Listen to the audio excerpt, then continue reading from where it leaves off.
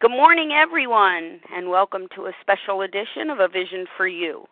My name is Leah M., recovered compulsive overeater and the moderator for this meeting.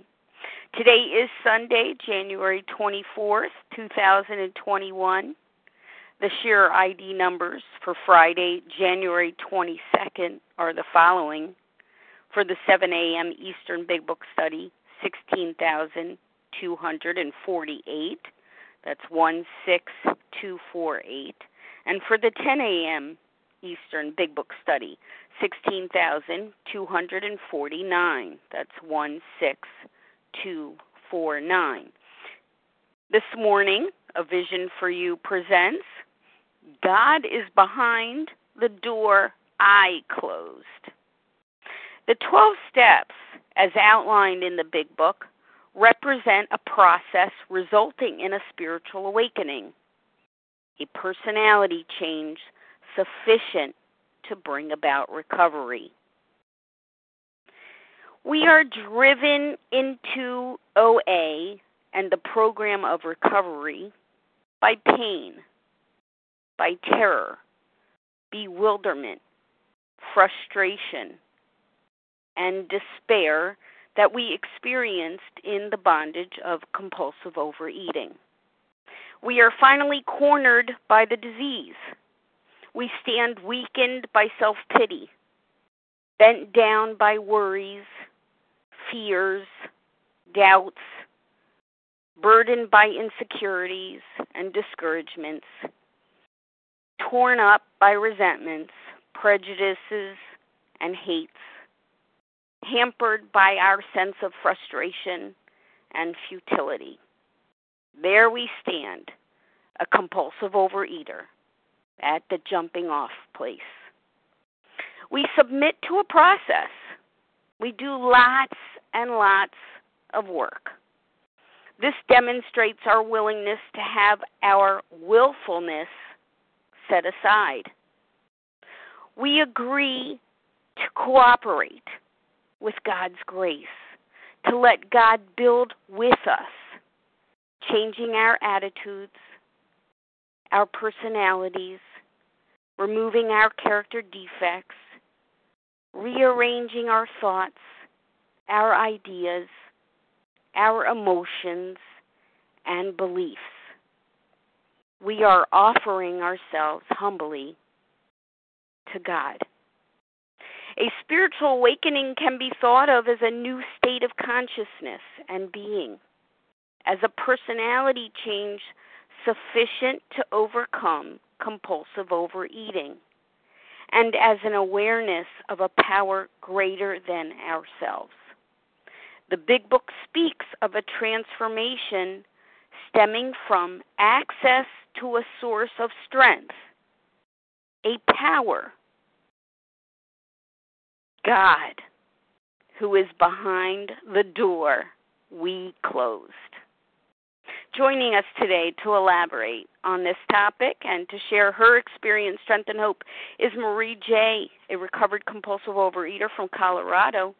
Marie has been faithfully trudging the path of the 12 steps and eagerly carrying this message of recovery to those who still suffer. And it's with great appreciation and always a pleasure to welcome Marie J. to the line. Thank you, Leah. Thank you very much. I'm grateful to be here. And I'd like to begin by right now making a decision to turn this talk over to the higher power and ask for the capacity to hear God's voice today and just to make a difference in someone's life.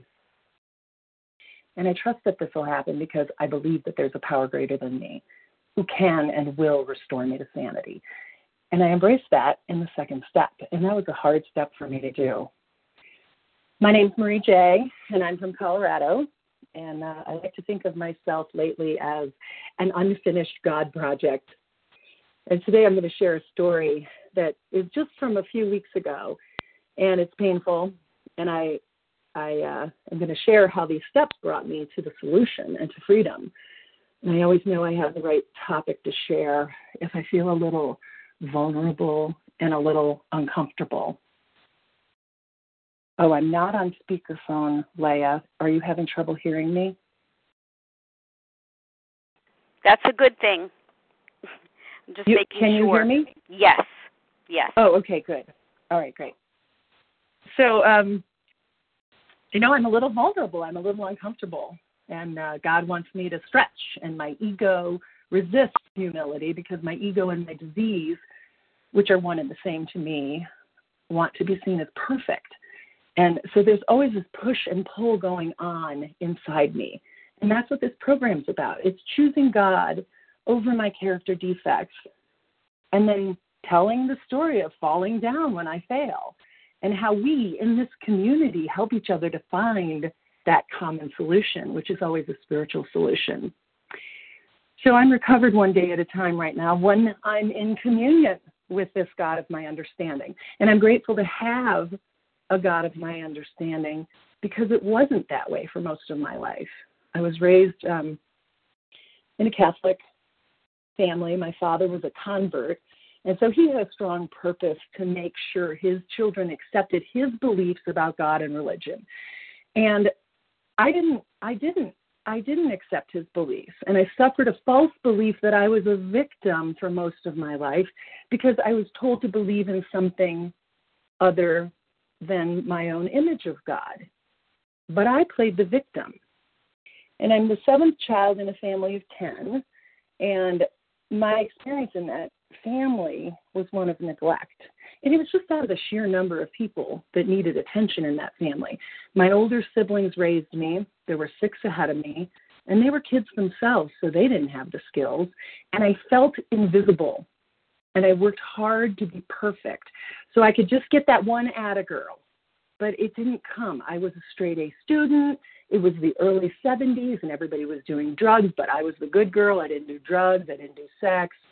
And I did tons of extracurricular activities, acting and singing and dancing, and I worked since I was 14, just looking for someone to notice me. My dad was an alcoholic, and he was an only child, and his father was an only child, and he was in a detached and unloving family. His father was alcoholic, and his mother was a live-in maid and was gone from the home 5 days a week, living with a rich family. And so my father was raised by an alcoholic father. And my mother came from a family that was so poor that during the Depression, she and her sisters were sent to the orphanage for 2 years because there wasn't any food for them. My mother was uneducated, and she married my father because he was educated and he was really articulate. And they were pretty messed up. And then they had 10 kids. So I grew up with this core belief that I didn't matter. And that spills over frequently into my marriage today. I'm married to a man with ADHD, and I have twin 13-year-old sons, and they also have ADHD. And one of the characteristics of ADHD is that when something stops being the shiny new object, like me, the ADHD mind naturally moves on to the exciting and stimulating new things. And so frequently in my marriage and with my children, they're just completely uninterested in me. And I feel that lack of attention. And it reminds me of being an invisible child. And it strikes hard against this false belief that I don't matter. And then coupled with that, I have this huge need for self-absorption or huge character defect. And I already demand an unreasonable level of attention. And I'm, by no accident, living with 3 people who are unable to attend my needs. So this program work is plentiful in my little family. Before program, I believed that it was their job to fill that hole, to give me that attention. And I demanded and coerced, and I controlled. And when I didn't get what I wanted, I yelled and screamed.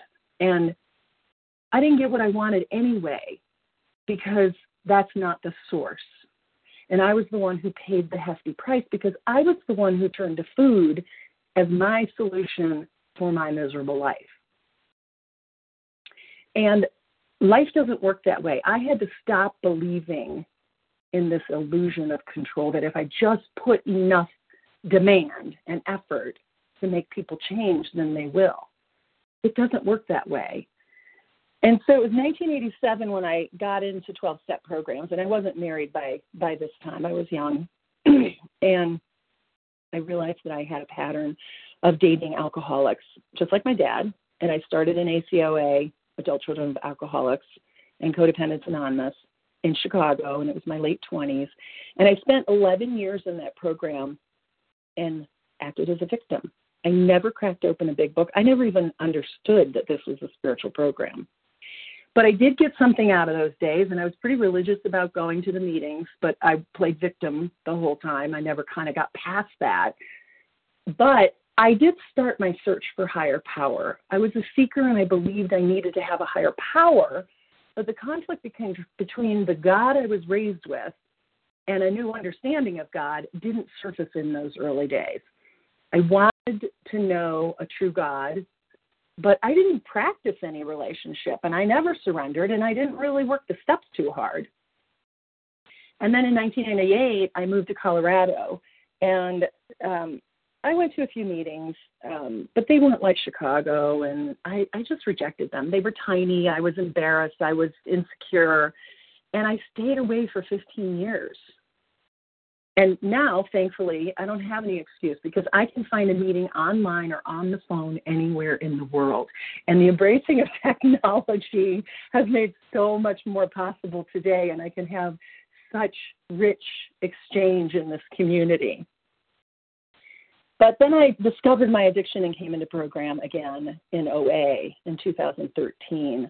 I had become obese, and I was just plain angry. I had gotten married 10 years earlier, and I had twins at 48, and I thought that's what would fill my spiritual void. So I came into OA the morning after my kid's 5th birthday, and my sister is my Ebby. She's a recovered alcoholic, and she brought me into the room. She came and held my hand. I was terrified. So the best way to share how I was before program is just to read you my list of character defects. When I did my 6th step, and I've done it several times, just enhancing it, I made a list of character defects and I put them in order of priority, which is how often I go to each of these character defects when I'm agitated. And I just ask myself, what's my first reaction when something doesn't go my way? And so I have a list of my top 14 go-to behaviors when I do not turn to God, and rather I turn to myself. So here's a list. Self-centered is first. My first thought is about how this event affects me, whatever's going on that isn't going my way. And then self-righteous. My thought is about being right and the other person being wrong. And then self-reliant. I'm the only one who can be in charge. I'm the only one who can do anything right, and I'm alone. Self-important. My needs are more important than anyone else in the room. Self-involved. I'm absorbed in my own thoughts and my own interests and not others. Self-serving, which is entitlement. I deserve. Self-seeking. It's excessive attention-getting. Self-indulgent, deserving of all my desires to be met. Self-pity, playing victim and holding others responsible for my happiness and demanding that you change. Selfish, wanting my way. And self-preservation, being invulnerable, being guarded, and lacking trust. So my first 11 out of my 14 character defects begin with self, which I thought was pretty darn special there. And then to top off the list, there's perfection, perfectionism, judgment, and fear. And that's how it was. And the details of my story are long. I'm a 61-year-old woman. I got a lot of history. But I can net it out to say that my story is one of just being a victim and how I held everyone but myself responsible for my happiness. And my behavior was always demanding and self-righteous and entitled. And I clung to that story. And I never saw my behavior as being anything but correct. It was my job to get what I needed and your job to provide it. And I never saw anything wrong with that. And what I realized when I was thinking about this story, the story I'm going to tell you today, is I reverted back to that behavior. But this time, while it was happening, I did see how I was. I saw clearly, and I was ashamed, and I couldn't stop. And back then, I found enough people willing to suffer my abuse, and I used them to my own end. But in the end, I was never happy, and I had no intimate relationship. And when I left Chicago after 20 years, and not one soul stayed in touch, no one called, after I treated them to so many years of lavish parties, and I was such a good friend, I thought. And I blamed them for being bad friends. But I never saw that. I was selfish, and I was never intimate. I didn't build relationships because I was so self-centered in the extreme. I want to talk a little bit about identification. I read some stuff that was really good. I don't remember where this came from, but it said we locate ourselves through identification within our community, searching for the same answers we are searching for, and then we find where we fit in. And this is what I found in OA. I found identification. At first, when I was new, I did what you did. I complied. I had my checklist of the things I needed to do for recovery, and I imitated you. And there was value in that. You know, there's a slogan and program that says, fake it till you make it. And I wanted what you had, so I did what you did, even though I didn't really feel the connection and I didn't feel recovery for a while. And what I learned for myself is imitation is not enough for me, but it was a good place to start. I had to identify, though. I had to go further than imitation. I had to identify with you, and I had to connect through your stories, and my own story had to be shared. And I was really afraid to speak up in the early days. And one thing I love so much about my sponsor is she kept asking me to share on the lines long before I felt ready. And she said, everyone has something to share. And in telling my story, I will find God. I'm going to find connection in this community. And my story is full of pain. And in hearing your stories, I find the common weakness in our humanity. And that helps me to find the identification. And then it helps me to find the shared strength we have. I have to crack open and tell my story about the pain and the grief and the vulnerability. I need to hear yours too. And it's in community and serving each other that we find where we belong. And we find how to stay recovered. So it's not about my wisdom or your wisdom. It's about connection and mutually helping each other to identify our common experience. And then we find where we fit in. And fitting in involves engaging with the community that is engaged in the quest for the answer to our most anguished questions, all of our whys. And we find our friends in this community and our friends who are also our guides, whether you are in your first day or your 20th year. We find the people in outreach who guide us, and it's all the same. And I didn't want to burden people with my phone calls in the beginning because I felt so broken and so needy. And I was so afraid to share my story. I was so afraid to be real and vulnerable. But those of us who are recovered today need the newcomer's call, not to be the sage and not to be the guide, but to be guided by the newcomers in sharing pain and grief. So this program is a mutual exchange, and everyone I speak with is my guide. And when I was new, I didn't believe that I had something to contribute. But the contribution was the same then as it is today. I share my story of what happened and where the pain is, and someone identifies with it, and we build community in the shared quest for a solution. And there's only one solution, and it's spiritual. So the difference in imitating that I did in the beginning and identification that I seek now is the desire to become whatever is necessary for recovery and to have that deep in my soul and at my core. And that requires deep honesty and openness and humility. It says it over and over and over in our big book. I want to become like that person who has modeled humility for me. And I've been working on this for a long time. And this story feels like a breakthrough because it really requires some humility to tell really what happened, because it was a painful and vulnerable experience. And I failed in my practice of reliance on God and keeping that door open to love and compassion. And what I know is I'll fail again. But next time, maybe I'll have more awareness, and perhaps it won't be as self-centered, and perhaps the humility will rise up in me because I know I'm safe coming here and telling the truth. And I know that there are hundreds of people on this line who have experienced the same falling down. So I'll tell you the story now.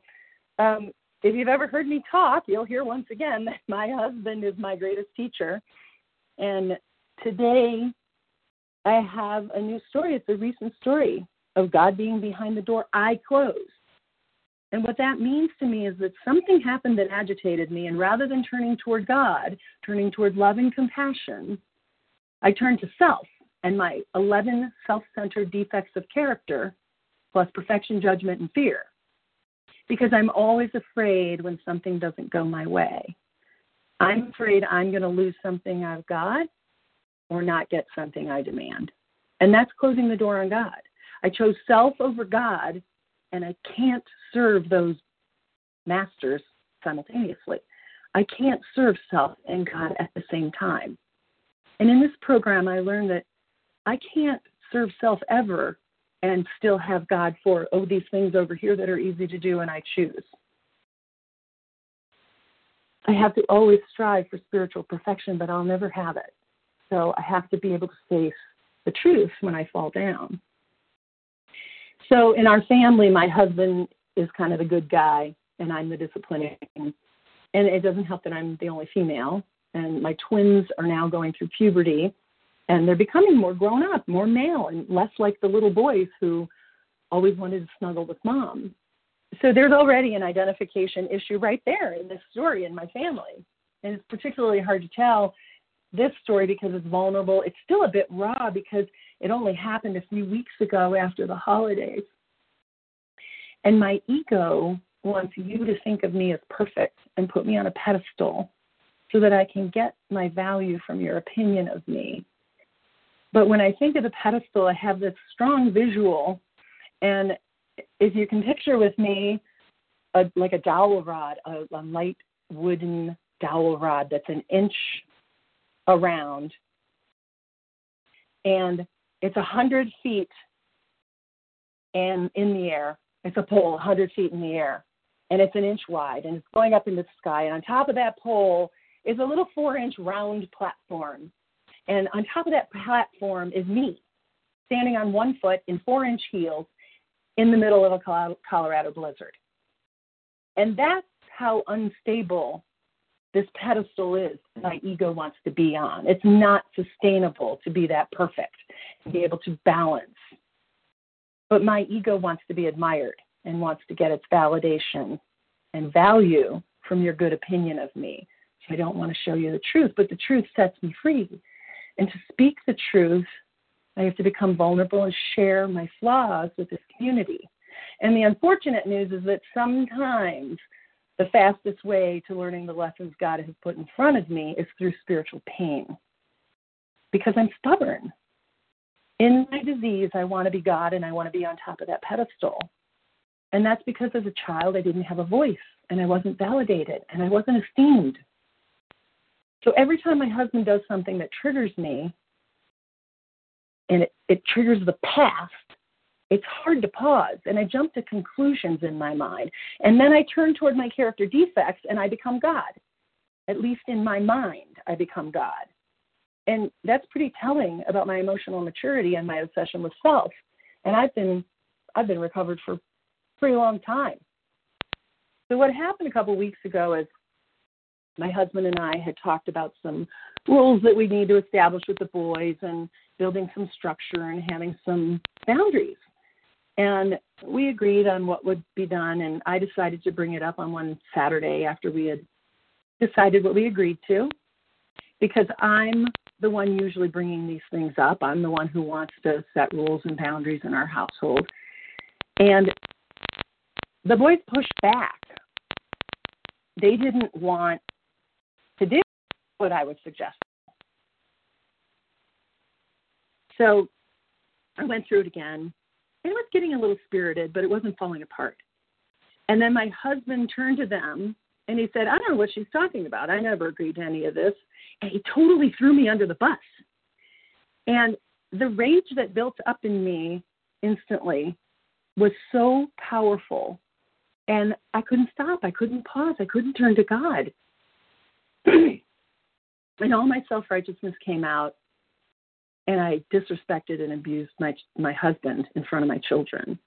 I called him names and I screamed. And I was a raging lunatic. It was just like the compulsion to eat before I had recovery. I couldn't stop it. I couldn't stop the compulsion to eat before recovery, before I had God in my life. And I couldn't stop this compulsion to attack and be right and control and seek vengeance.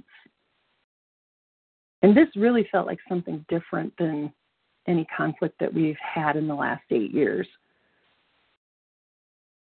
But then I realized that it's because I was clear that I used to treat him that way all the time in my disease, but I couldn't see through it because of the fog of addiction and the fog of sugar in my life and booze and all that. And this time I could see it clearly, and I still couldn't stop, even when my kids went to his defense and tried to intervene, which was frankly incredibly painful to see my children stand up for my husband and come back after me. But even then I couldn't stop, and I attacked the kids. So the big book tells me to pause when agitated or doubtful and ask for an intuitive thought or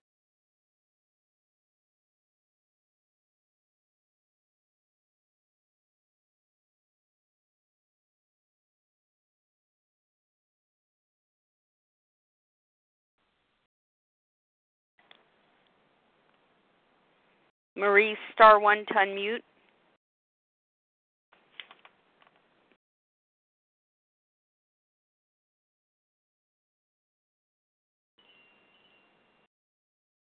All right, we'll just pause here for a moment as we wait for Marie to call back in. Thank you.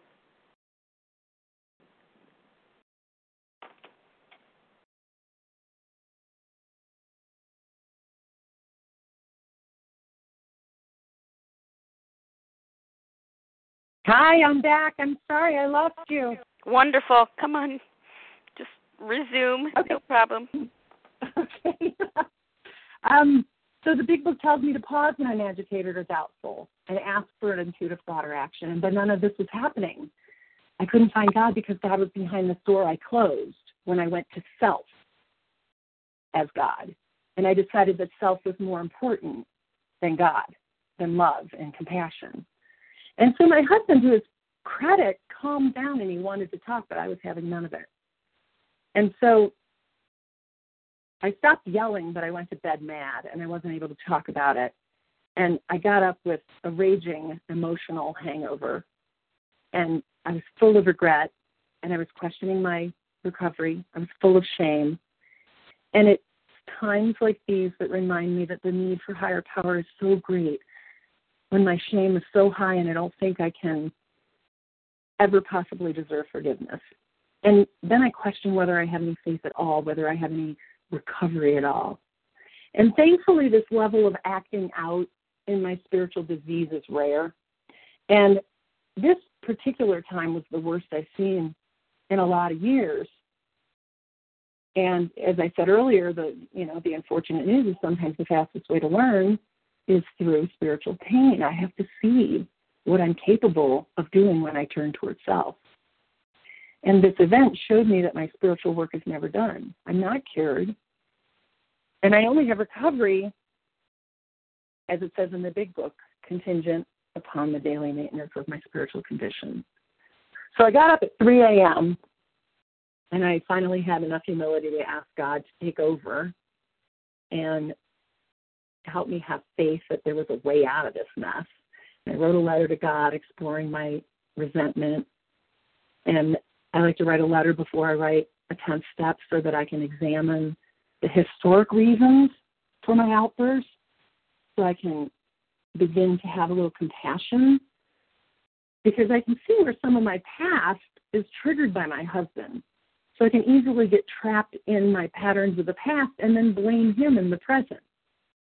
And what I know about myself and my marriage is that when something bothers me to the point where I can't pause and something explosive and emotional rises in me, I'm pretty sure it's not about my husband.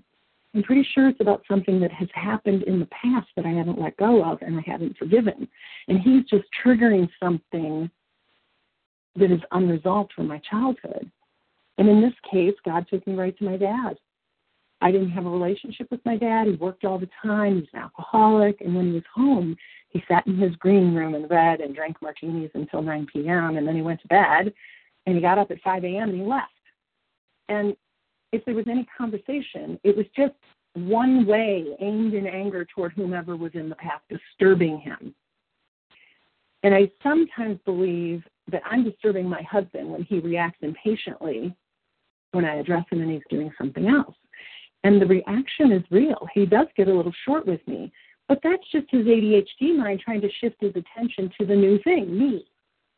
And I often take it, because I'm so self-centered, as something I did, or how I'm a burden to him, or he must not love me. And it's untrue, but I jump to conclusions and I jump to self-absorption.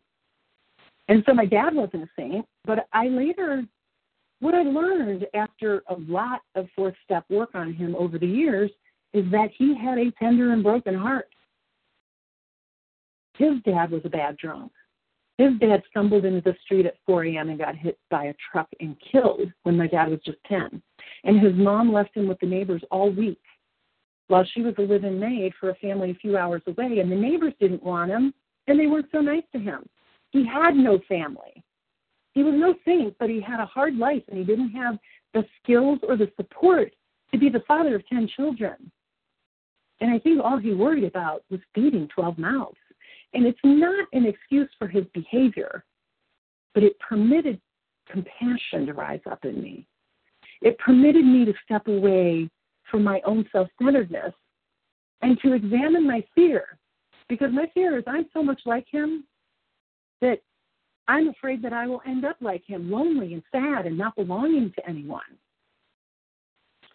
And I'm the breadwinner in our family. I've been this the whole time. You know, we had twins late in our lives, and I was the one who could earn the money, so my husband became the stay-at-home dad. So I had the pressure of financial responsibility for 4 lives, and I'm self-employed.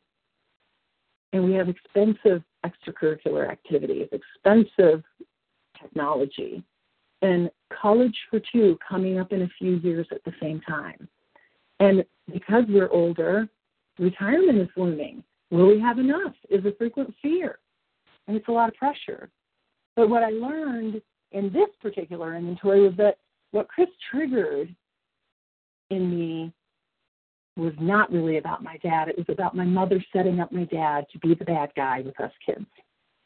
He was always set up as the perpetrator, and she was the hero.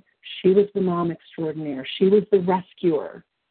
And as a result, I blamed my dad for everything, and I never had a relationship with him. When he came home at night, I ran and hid in my bedroom. I was so afraid of him. And later, when I was a young adult, and when my dad began to realize, and even went to some AA meetings and made an effort to have a relationship, I didn't forgive him. I didn't even make an attempt to have a relationship. I didn't have recovery. I didn't know anything about the 12 steps. I had never picked up the big book. And so today, even after I've enjoyed almost 8 years of recovery, God has brought something new to me to look at. And this is what daily maintenance of my spiritual condition is about. And in this instance, with this event with my husband and children, I fell on my face big time. So when I did my work the next morning at 3 a.m., I made a long list of the character's defects I acted out on. And this included shame and hatred and disrespect of my husband, self-righteousness, disrespect of myself and who I want to be, criticism and judgment, victimization and blame, lack of faith, selfishness, dishonesty, self-seeking, and fear. And then there was hopelessness and pride. And I used to ask before recovery in situations like this, where was God? Because I felt God abandoned me. So what I've learned is God is always behind the door I close when I choose in those moments to turn towards self. And I can't choose to serve the God of self and the God of love at the same time. So there I was being the power. But it was a power born of self-righteous anger for something my husband wasn't even responsible. And it's not that he didn't do anything. He definitely threw me under the bus, and he was the hero and the good guy. But my spiritual commitment in this program is to pause and take my own inventory. And nothing I can say will change his behavior anyway. And when I'm hateful and disrespectful in front of the children, all it does is damage everyone. I'm not going to get anywhere with that behavior. No one's going to change, and all of us are going to be injured. So my spiritual commitment is to make a decision to put God in charge. That's the third step. So in that morning emotional hangover, I still had to make a decision to put God in charge. And when I finally did, and I found some humility, surrender rose up in me. Surrender is not the action.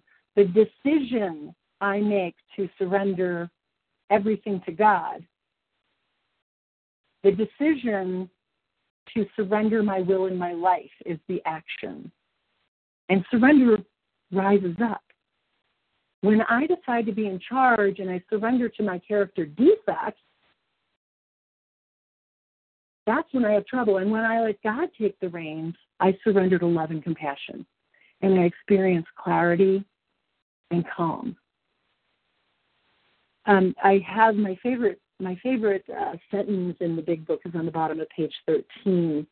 And it says, belief in the power of God, plus enough willingness, honesty, and humility to establish and maintain the new order of things were the essential requirements. So putting God in charge is the new order of things in my life, and it is the essential requirement for my recovery. And I finally began to understand all of this 10 years after my dad was gone, and 16 years into a marriage that has me reliving some of this past and blaming my husband for the mistakes I experienced as a child. And then that morning I had to surrender the shame and the belief that I had no recovery. Because how could I be so cruel? After 18 years with my husband and 2 children, how could I be so self-righteously disrespectful? He's not perfect, but he doesn't deserve, and I have no right to treat anyone that way. And I've been aware of this and working on it for some time and making great progress in this program with God in the driver's seat and practicing the steps. But this one came out of the blue. It blindsided me. And it's the first time in a long time that I've had this deep level of shame, that I had to work hard to accept being a human being with flaws, because my ego and my disease still want to get up on that pedestal and think I am right. And I had to tell the truth, and that hurt. And I also had to look at my values and look at who I am in the world and who I want to be. In November and December, I was doing some values work on my own and just establishing, what is important. And I learned that my number one value, the thing that drives my life, is connection. And it's connection with all things. It's with spirit, it's with God, it's with family, it's with you. It's the connection that I have that connects my heart and soul to others. And when this happened, I violated my most important value when I decided to turn my will and my life over to self. And when I looked at the perfectionism in this, I had to realize that my ego does not want others to see my wounds and my imperfection. And as an addict, I want to hide the truth about who I am. I'm a flawed human being. So when I'm acting out in my character defects and turning towards self, I want to hide the truth.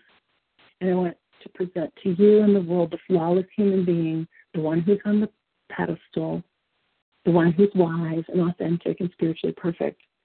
And that is the one that has false pride. And this is my disease. The big book tells us we will never achieve anything like perfection in these principles. And so I have to do this daily maintenance of my spiritual connection to allow God to show me the way to establish the new order of things. I'm no longer running the show with self. And what I learned in this time is there are always deeper levels of recovery for me. And God will show me the dark corners of my human condition. And my job is not to try to be God and deny my human frailty. It is to accept all that God has given me, the good and the bad. And when I try to be perfect and preserve this false self, I come out phony and inauthentic. And then I have to justify my false beliefs. And it's just a messy pack of lies. It leads to my taking inventory of others and sitting on that shaky and false pedestal of pride. And it's a horrible life living in false pride. So I want to tell you about the amend and my family. I called my family together after several hours of working on this with God. And my son, Adam, followed me up the stairs and he said, Mom, I know what you're doing and you don't have to apologize for everything. And I can't tell you how I loved hearing those words. You know, my 13-year-old may not understand recovery today, but he's seen his mother get vulnerable and ask for forgiveness. And that's the greatest gift of all that this program has given me. My sons get to see that their mother is not perfect and not pretending she is. And Adam has the bravado of a teenager. But if I continue to be the example, it will be both of my sons' experience. And they will learn acceptance of themselves and their own flaws. And they will get to experience being asked for forgiveness, and they will learn to forgive. And they've gotten this since their 5th birthday when I came into OA. You know, I didn't know my dad was a flawed and fragile human being until I was 50 and he was dead. And I'm very sad about that. And through the steps, I found compassion and forgiveness, and now I get to pass it on. Not through my telling, but through my behavior. And the process of making that family amend is critical to living in these steps and taking the actions that ensure my sobriety, my emotional sobriety. And it was tough and it was vulnerable and I cried and I was humbled. And what happened next was so beautiful and unexpected. My husband, who's not vulnerable, he's not intimate, and he's a man of few words, especially when it comes to emotional sharing. And he told the boys that even though their mother was apologizing for her behavior, he was indeed at fault for what he said, and he was also sorry, and he asked their forgiveness. So he surrendered to the goodness in him through attraction, not promotion. Honesty, openness, and humility to establish the new order of things. The big book tells me these are the essential requirements for freedom. And then joy and happiness follows. And I felt so much joy that day, really deep joy. My physical body and my emotions were wrung out. You know, I was kind of a wet noodle. And I was wrecked a lot of the day physically because it's hard work. But my heart was cracked open and my soul was free. I heard somewhere that the only true freedom a human being can ever know is doing what you ought to do because you want to do it. And when I made the amend to each of my family in front of the others, I was afraid, and I still had some shame I was holding on to. And it took courage because it took vulnerability, and I was exposed. No matter what the truth was about my husband's actions, I was compelled to clean up mine. And this program and working these steps creates a desire and a drive in me to do what I ought to do because I want to do it. I didn't want to focus on my shortcomings, and I didn't want to let go of his inventory and how much he has done this over and over, and I didn't want to give up on my victimization and the vindication that I sought. I wanted God to change him so that I could continue to be right. And what's the payoff? The payoff is false pride. I get to continue to believe that I'm right and I'm superior and I'm self-important and I'm entitled to respect and admiration no matter what I do. I get to prove that I can balance in a 4-inch heel on one foot, 100 feet in the air in a blizzard on a pedestal of false pride. The payoff is that in my mind, I get to be God. Or I can be humble. I can be vulnerable and expose my dark corners. And I can risk ridicule and rejection from the people I need and love most. It's easy to fall prey to being God in my mind, but it leaves me with self-loathing and shame. And that cost is too great when I know what I'm giving up, the experience of God, of pure love and compassion and joy. But I know there's no mistakes or accidents in God's world. In order to go deeper spiritually, I need to be shown where there's still work to be done. And sometimes it means I have to watch the human being in me take charge. And I'm grateful that those deep and painful lessons are rare. And I'm also grateful that the depth of the pain leaves an indelible mark on my soul. Where I used to be blinded and foggy and couldn't see my behaviors and my abuses toward those I love. And I was forgiven, and I was able to surrender the shame, and we all made it to the other side, and I found greater gratitude for what higher power had to teach me. And I even found gratitude to be able to work the steps as I sat in my shame. And it took 5 hours of my morning, and it doesn't always take that kind of time. But in the past, I used to just put it in a box and hide it on the top shelf of the closet in the dark, telling myself it wasn't that bad. And I never looked at myself again. And that lack of honesty and humility, and the lack of humility, perpetuates this disease and withholds my freedom. It withholds my connection to God and to my family and to others. And the beauty of it is, since then, my kids have been more snuggly on the couch with me, hanging out with me. Chris has hung out with me more and opened up more about his own relationship with his own father who's still alive. So there's some hope there that gets opened up. Higher power is amazing. And the rewards of self-examination are far greater than the pain of living in false self. And I will make more mistakes. I'm sure of that. I will hurt those I love most again. And that's the sentence of being human. And that's the acceptance that I have to have. I love myself today, and it wasn't always so. I lived in self-loathing in the past and most of my life. And I hid it even from myself. I was dishonest about it. And this book and these instructions and the willingness to do the work are the gifts of my life.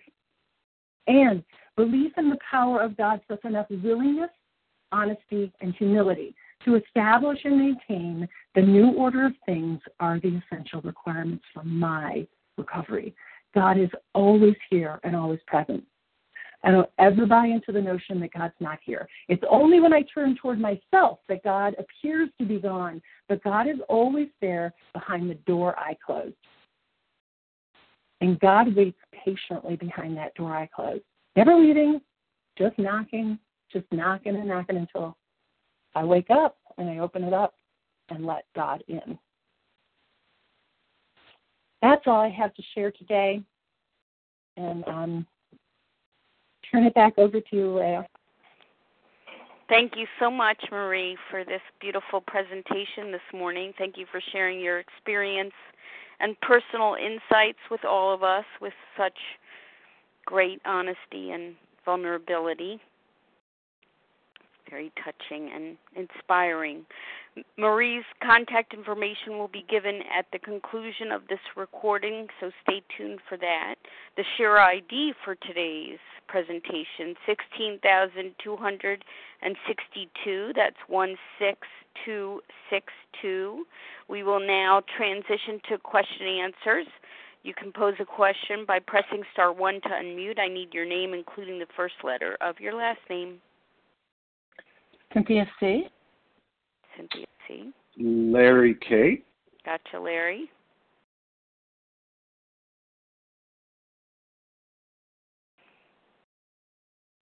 Becca R. Becca. Chevy K. Is that Chevy K? Yes. KB. KB, is that correct? Yes. Mhm. Barbara N. Barbara E. S. Barbara S. Thank you. Donna S. K. Who has the last initial of K? That would be Stacy.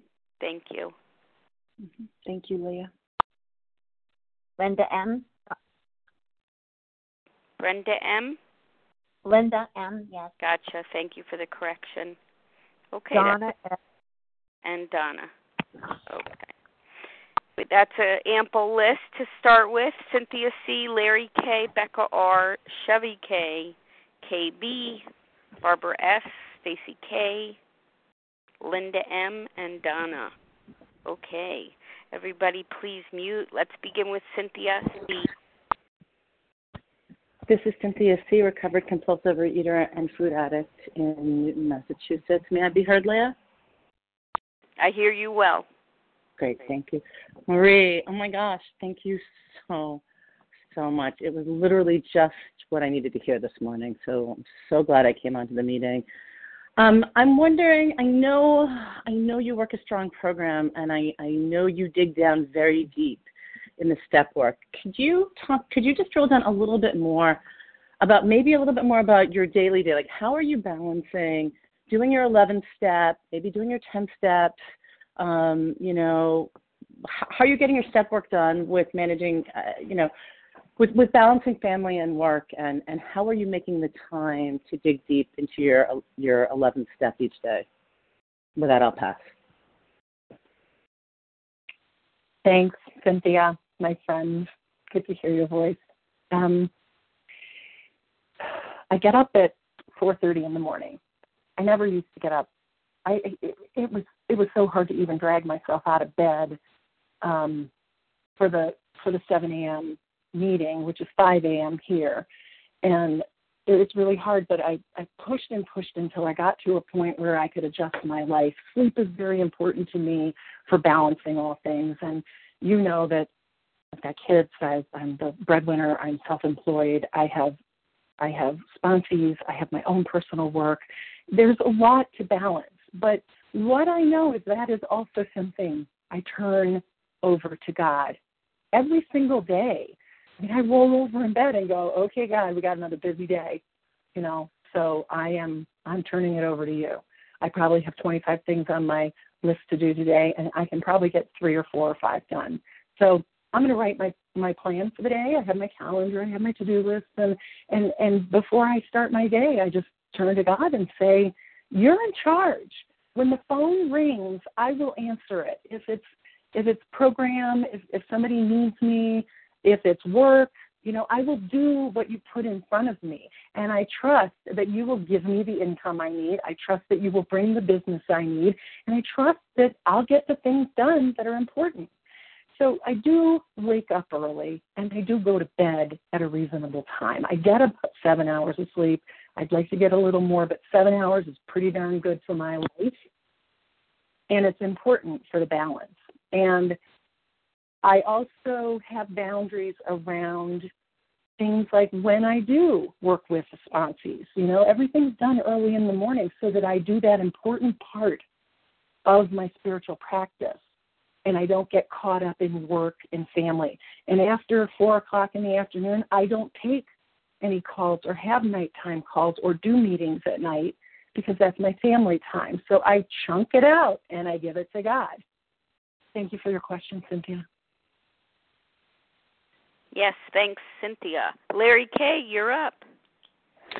Oh, thanks so much, Marie. Thank you for your... No laughing, Marie. This is a very sad group here. Okay, and I just want to... Right?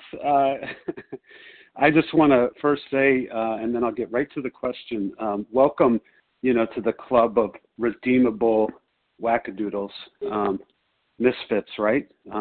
We're redeemable. My sponsor tells me we have a name for people like you, Marie. human beings, he says. So, to the question. Can you speak, you have done a lovely job in doing that. Can you speak to, from a big book perspective, of course, can you speak to the notion of humility?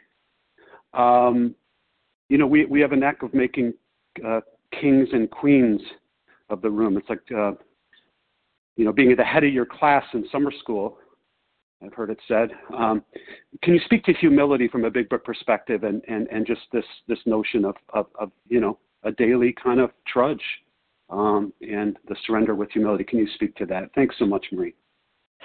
Thanks, Larry. That's really a great question, especially coming from you, because I have to admit that when I came in, you were my sponsor, and I was terrified to call you because I put you on a pedestal, and I didn't understand it because when we're new and we're not recovered, and I, for one, thought I had nothing to give and nothing to offer, and I remember when she told me to call you, and she said, you need to call him and you need to work out this 10th step. And it took me weeks to even get up the nerve to call you because I put you on a pedestal. And that's not where you want to be, and that's not where God wants any of us to be. And so this notion of humility, which is always an effort for me because I have so much self-righteousness when I'm operating in self, when I'm turning toward my character defects rather than turning toward God. I don't have humility because I am superior and I am right. And so this has been a really big trudge for me it was easy for me to think I'm not as good as anyone. It was easy for me to think so low of myself. And it was easy for me to let you and others who get put on pedestals be there. And it's in the big book, humility is not believing I am less than or better than anyone. And when we turn toward people and we make them something that they aren't in anywhere except our minds, it's unfair. It's unfair to them and it's unfair to ourselves because I automatically put myself below. And that's not humility. Humility is equal. We are all here on the same plane, at the same time, equal. And we are all each other's teachers. We are all each other's guides. That's why I love talking to newcomers. I get so much from listening to the pain of newcomers, and not because I want to be the sage, not because I want to have the wisdom, but because I need to be reminded of where I am one day away from. Today I have recovery one day at a time, dependent upon my spiritual connection with God. And so that in itself brings humility. I'm equal to everyone, whether they have one day of recovery, no days of recovery, or 20 years of recovery. I'm not special. We're all special together. Amen. Thank you. Thank you, Larry. Thanks, Larry. Becca R., star 1 to unmute. Hey, it's Becca R., recovered compulsive overeater in Kentucky. Thanks for an excellent share. I could so relate to making amends with your husband, and that's where my question comes in. Do you ever find that you need to do a different approach in making amends? Maybe if it's the same fight or the same argument or the same hurt, and rather than just going and saying the script, I've wronged you, and what does that look like for you? Thanks. Thanks, Becca. You are from my home of origin. I was born in Kentucky. It's a special place for me. I think every time I do an amends with my husband, it is a different approach. And I say that because when I just do the chart for the 10th step, and I can go, okay, my selfishness is I want something a different way. It doesn't really get any deeper. And I really have to look at what is this triggering from my past. And what is this specific action? And like you said, a lot of times it's the same offense that I get riled up about because I have some deep unresolved issue from the past. So I have to look at this every time. And so the approach with my husband, what I try to do is for every specific thing that happens for which I develop a resentment, I don't only look at dishonesty, self-seeking dishonesty, selfishness, and fear. I know that that's the big book's instructions, and I think that just about every other character defect can fit in one of those four. But I also try to take a look at the words that have meaning to me. Like selfishness is also self-righteousness, and but that word self-righteousness is very powerful for me, and it says something. So I go to my character defect list of 14 and say, which of the ones that I specifically act out on happens here? And what did he do, or what did somebody do in the past that I blamed him for in this moment happen? And when I give my amend to my husband, I talk about that. I tell him, I was disrespectful to you because this is what happened in my past, and I'm still clinging to that with my father or my mother or whatever, whomever, and I'm blaming you for the mistakes of the past, for my upbringing, for unresolved things that I need to now go and resolve. I need to get with God and resolve those. So sometimes I have to go and work on another 10th step with my dead father because I uncover something that my husband is triggering. So every amend has all of those components. They can get long. Fortunately, I don't do it a lot, so I'm getting better at it. Does that answer your question, Becca? Yes, thank you. It was very helpful. Thank you. Chevy K, your turn. Thank you, Becca. Chevy K. Hi, this is Chevy K. Recovered in New Jersey. Marie, thank you so much for a beautiful podcast. I always love to hear your voice. The question I have, I know you touched on, but I was just wondering if you would be able to be a little more specific in your personal process around reaching the place of serenity and amends in this particular instance with your husband and children.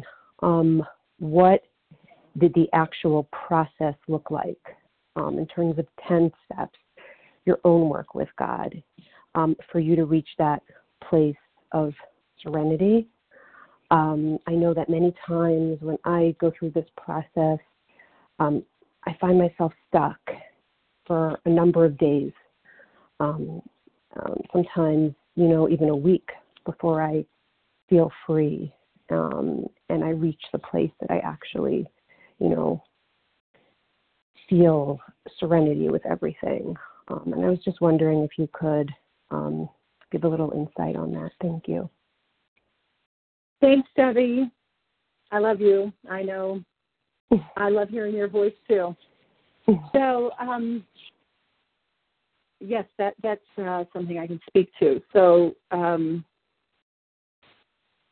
the process, the physical process, in this case, it was a pretty deep one, and it was a pretty long process for me. It was 5 hours before the whole thing was done. So I was up at 3 a.m, and by 8 a.m, I had the conversation with my family.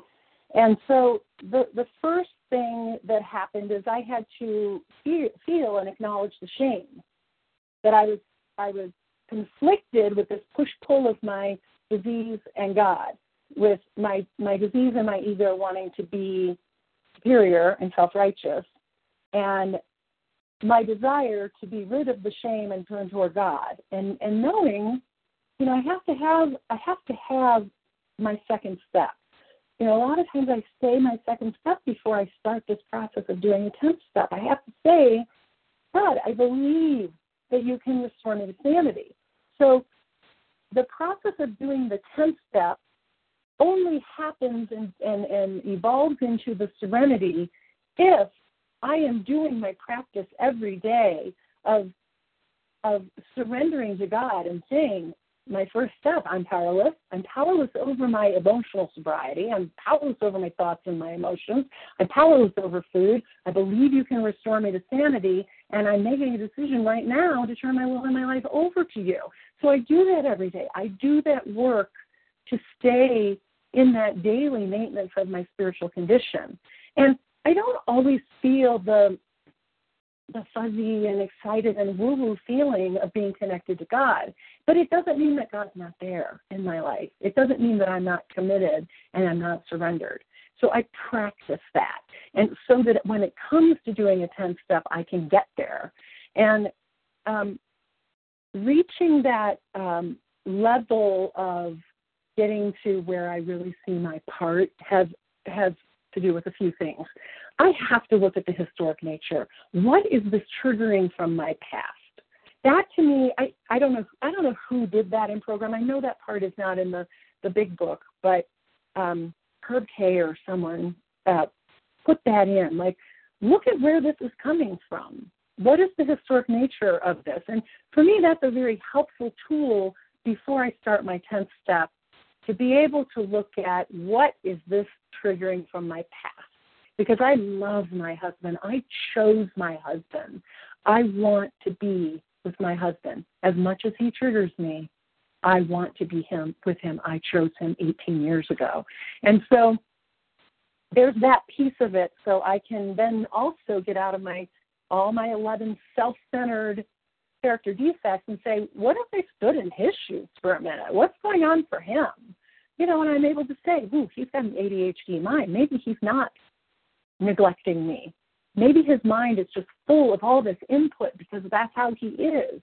And maybe it's hard for him to shift and to change. And maybe I have to give him more information about what I need. Maybe I need to talk more about it. So I put myself in his shoes. And then I have to be in acceptance. I have to accept and love myself in spite of my falling on my face. Because as Larry just said,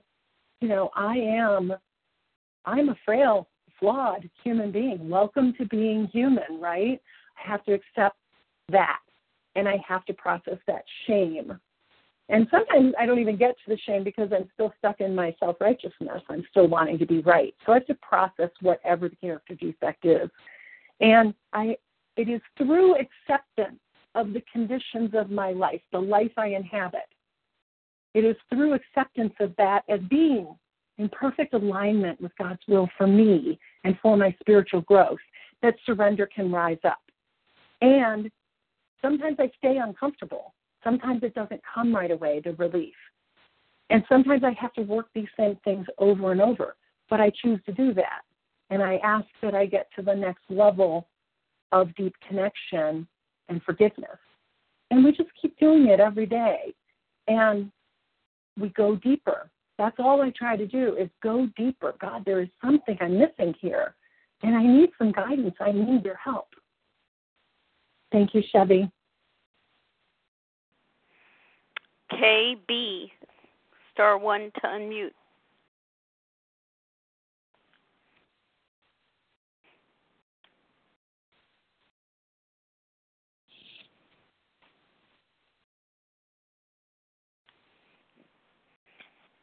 Good morning. Can I be heard? Yes.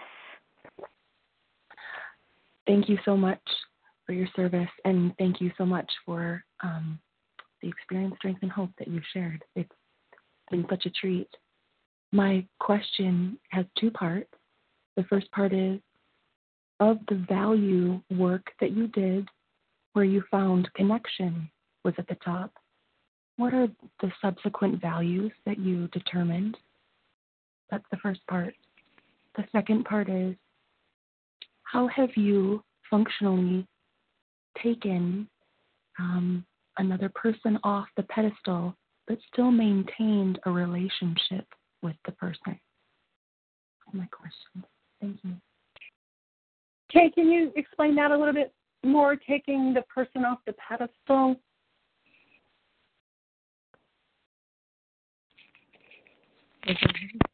Sure.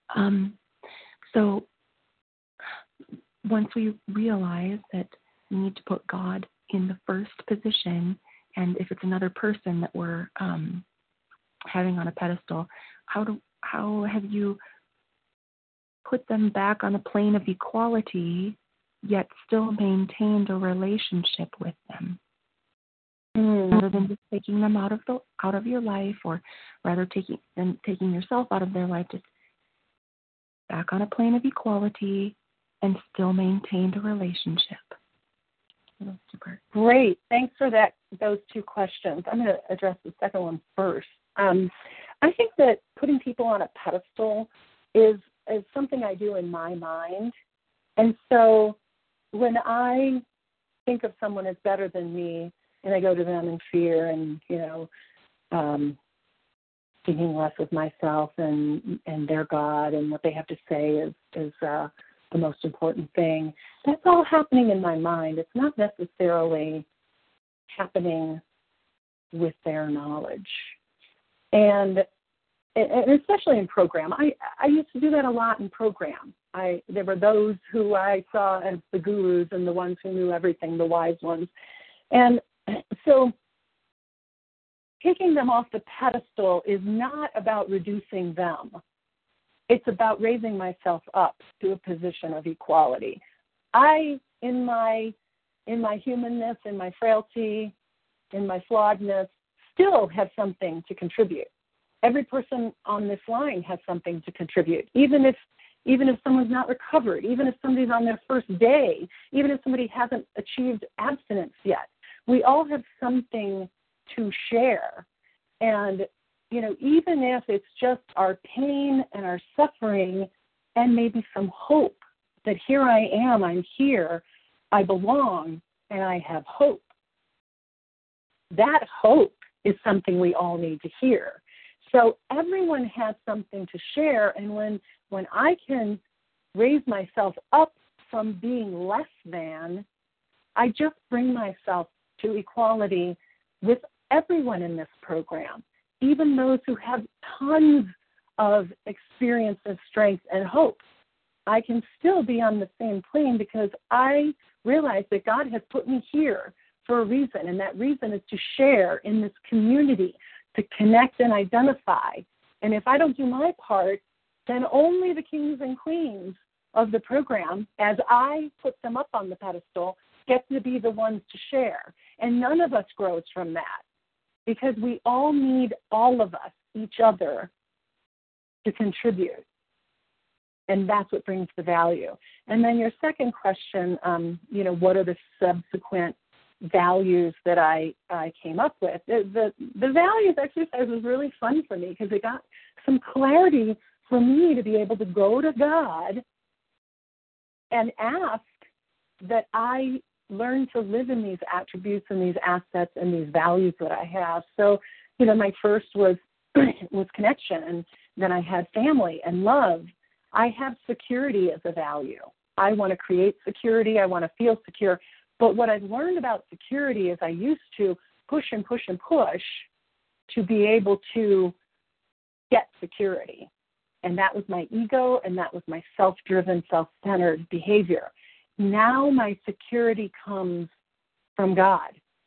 It comes from making a decision to turn my will and my life over to the care of God in the step 3.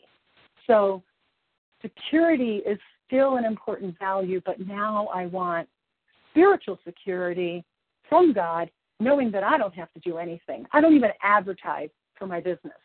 I don't advertise, and I'm self-employed. God brings me the business I need. And it started in 2016, which is when I really turned my will and my life over to the care of God. And for the last 5 years, I've made more money in my business, not advertising, than I have in my whole career for 16 years. So that's the power. That's the power. Thank you, Kay. Thank you. Barbara S. Star 1 to unmute.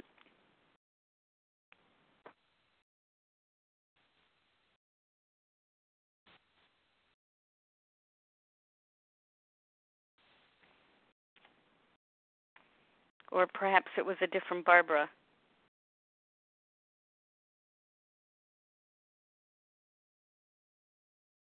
Barbara.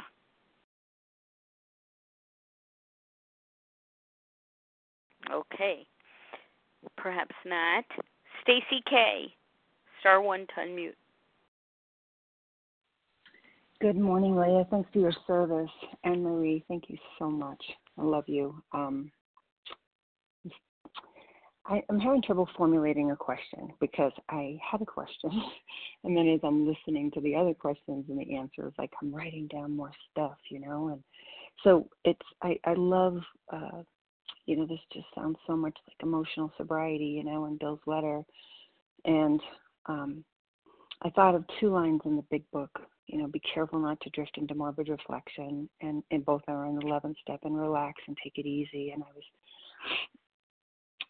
I guess that I'm struggling with this a little bit. So when you have a slip, an emotional slip, or say even a slip with the food, I ate Saturday night. I haven't eaten since. I have 7 days, and I feel free from that. But I did have a relapse, and I'm having trouble really trusting God in all this and forgiving, like we can forgive others, and God forgives us, but I'm having trouble forgiving myself, and kind of I'm in some analysis paralysis about it, about what went wrong, and I want to beat myself up a little bit, and I keep coming back to the book and back to God, and I know that this might be about perfection. I'm not really sure.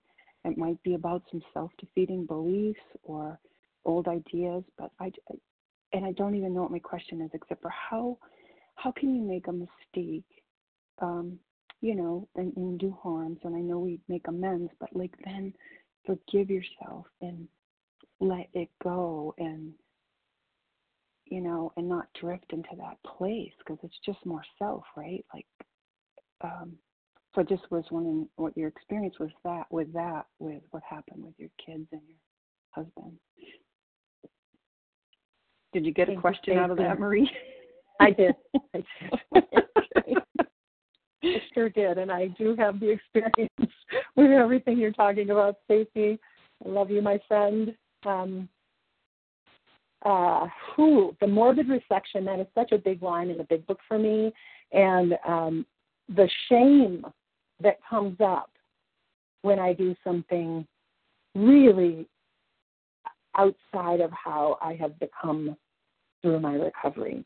So, I've been living this pretty darn good life of spiritual connection for almost 8 years in this program, and I'm a very big student of the big book, and I do all my sponsoring, and boy, when the shame comes up and I have a failing like this, I question whether I can even sponsor. I question whether I'm even recovered. I beat myself up for my lack of faith and trust and inability to pause. So the shame that comes up the longer I am recovered is great. And that is me just getting stuck in my surrender to self rather than surrender to God. And that lack of trust, there's the push-pull, I'm in this shame, and I can't get out of the shame, and I can't forgive myself. Then I go into analysis paralysis, like you talk about. I want to find out why. Why did this happen? What happened? Why did this happen? And that's just me going into more control. This is me going into, if I had just done this, if I just controlled this, if I had just done this, I'm not spiritual enough. Where did I fall down on being, in my daily connection? I go into that. And really, why is irrelevant. Why has nothing to do with our ability to recover. And I know that when I sat in that shame, and that's why it took me 5 hours to get back to God, because I couldn't forgive myself for the sentence of being human. I am sentenced to this life I inhabit. I am sentenced to my humanity. If I have arisen to the level of God and I am really God, guess what? I'm dead. I'm not human anymore.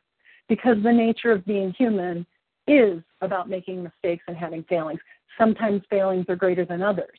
Sometimes we can get through those easy ones. Like I did this and I can apologize and, I can get through it and I can see where it was because maybe I'm not as attached to it. This issue with my husband was really clinging to what it meant. And it had so much historic information of unresolved conflict with my parents.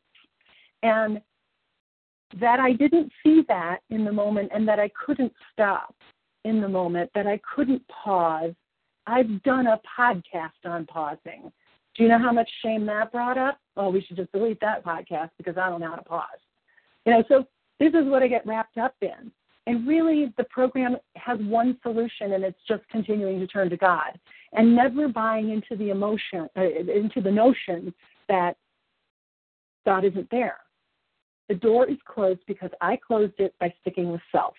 And the more I can dig into what are those character defects of self and what's the payoff?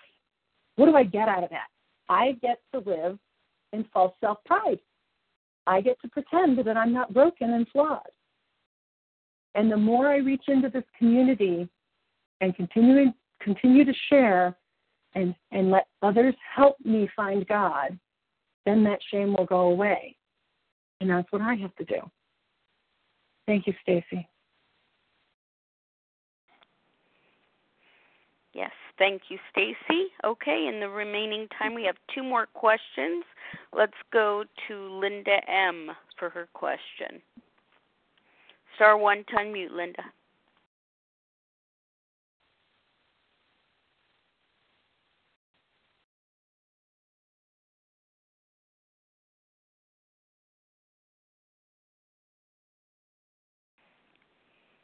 Linda M. Star 1 to unmute.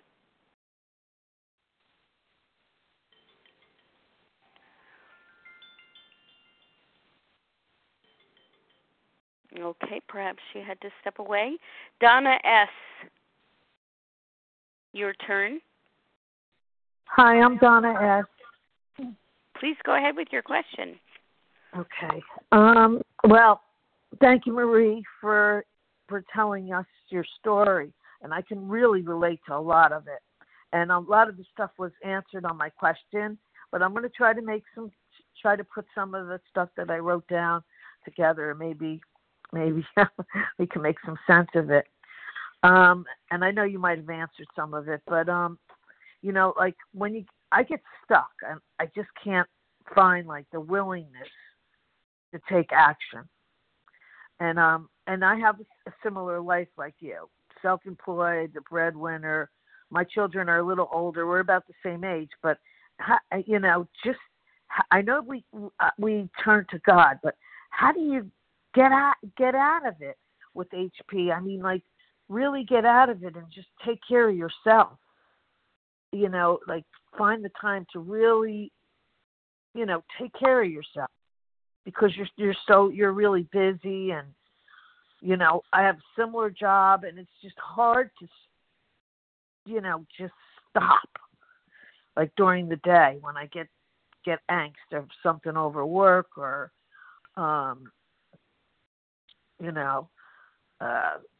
something that's going on. And my husband is kind of similar to you. My husband's an alcoholic, so he's recovered, not active, but it's just we get into these things sometimes, and that we've been married a long time, but we're separated too. So I just wondered how you get the willingness to keep going. Thank you, Donna. Yeah, it's hard. It's just hard, The one thing I know is it's not as hard when I am in that communion with higher power. So I know that to be true. So as I grew through program and became more and more connected to God, I had this little orange book. It was about 3 inches by 2 inches. And I had a little pen. It was really sweet. And I would write down all my experiences of God. and because it's easy for me to discount. Oh, that's not God. That's just coincidence. And so then I started writing down every experience of God that I had, and it helped me to see that God is really operating in my life. And what I do is I get up at 4 or 4:30 in the morning, and no one is allowed to have that time. No one. And that's my time. And if my husband gets up, which he doesn't at 4 in the morning, but he might get up at 5 in the morning, nobody gets that time. I set that boundary.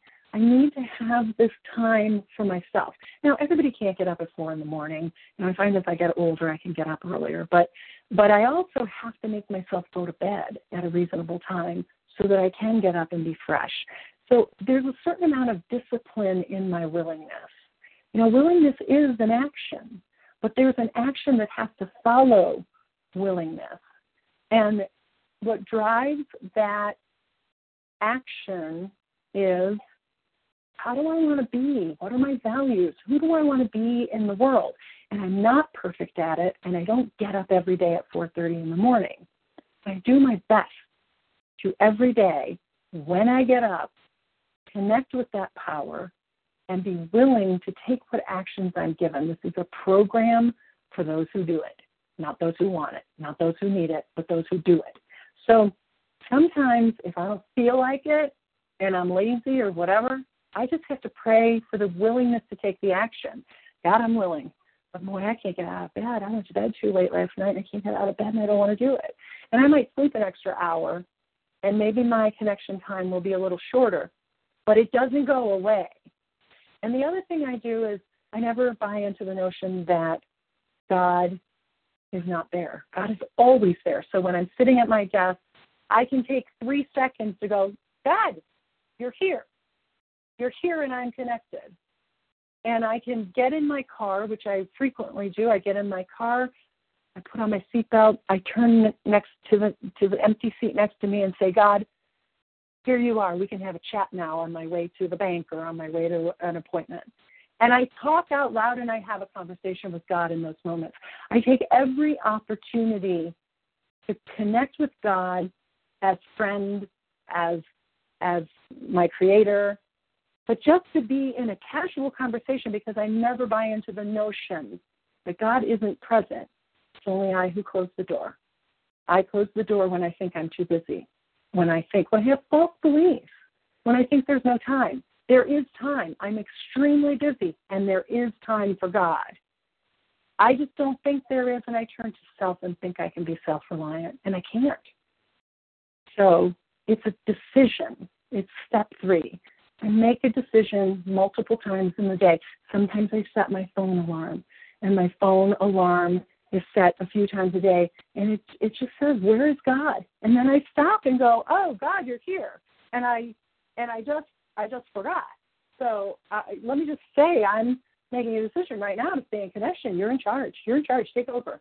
And life becomes easier because I am not sitting in morbid reflection and worry and busy. I just do what's in front of me, and I give it to God over and over. Thank you, Donna. Yes, thank you, Donna. Thanks to all who posed questions. Thank you to all who posed questions this morning. And, of course, thank you, Marie J., for spending the morning with us. Such a beautiful, rich, and profound presentation. Always a pleasure and inspiring. It's my pleasure. Thank you so much. Really a valuable podcast it will be. Thank you so much. Share ID 16,262. That's 16262. And we're going to close right now from page 164 in a chapter entitled A Vision for You. Our book is meant to be suggestive only. We realize we know only a little. God will constantly disclose more to you and to us. Ask Him in your morning meditation what you can do each day for the man who is still sick. The answers will come if your own house is in order. But obviously you cannot transmit something you haven't got. See to it that your relationship with Him is right, and great events will come to pass for you and countless others. This is the great fact for us. Abandon yourself to God as you understand God, Admit your faults to him and to your fellows. Clear away the wreckage of your past. Give freely of what you find, and join us. We shall be with you in the fellowship of the Spirit, and you will surely meet some of us as you trudge the road of happy destiny. May God bless you and keep you until then.